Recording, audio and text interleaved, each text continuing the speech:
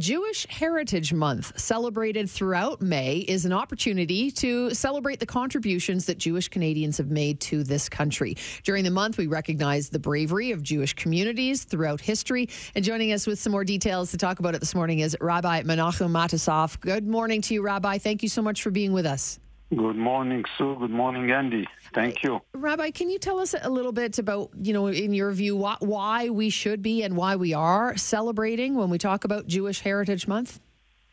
Well, this was established by the federal government, Canadian government, in 2018 as a month to reflect, to appreciate the different cultures and different ethnics and different religions, how everyone is contributing together to make our country, our world, but our country in particular, the beautiful country, Canada, that we live in.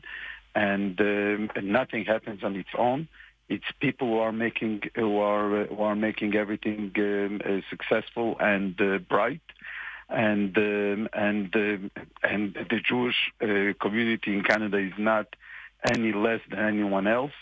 We have contributed. We're continuing to continue to contribute to the flourishing country that we live in, and we should celebrate and be proud of it. Rabbi, you talked about it being across the nation, Jewish Heritage Month across Canada. Bringing it back to the local aspect, Rabbi, just how big of a community, a Jewish community, do we have in our city?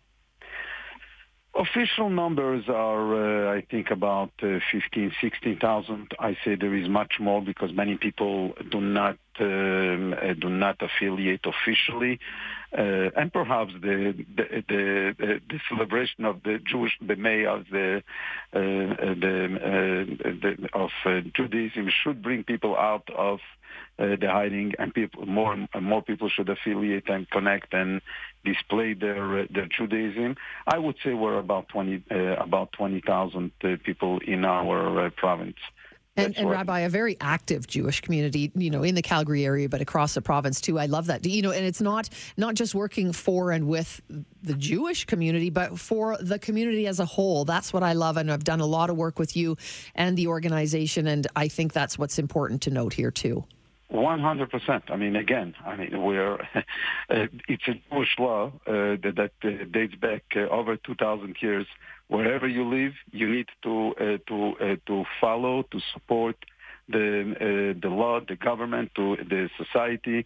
We are in it together.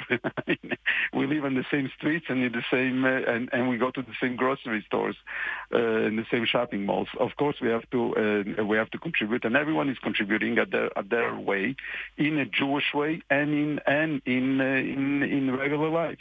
But of course, why anything different?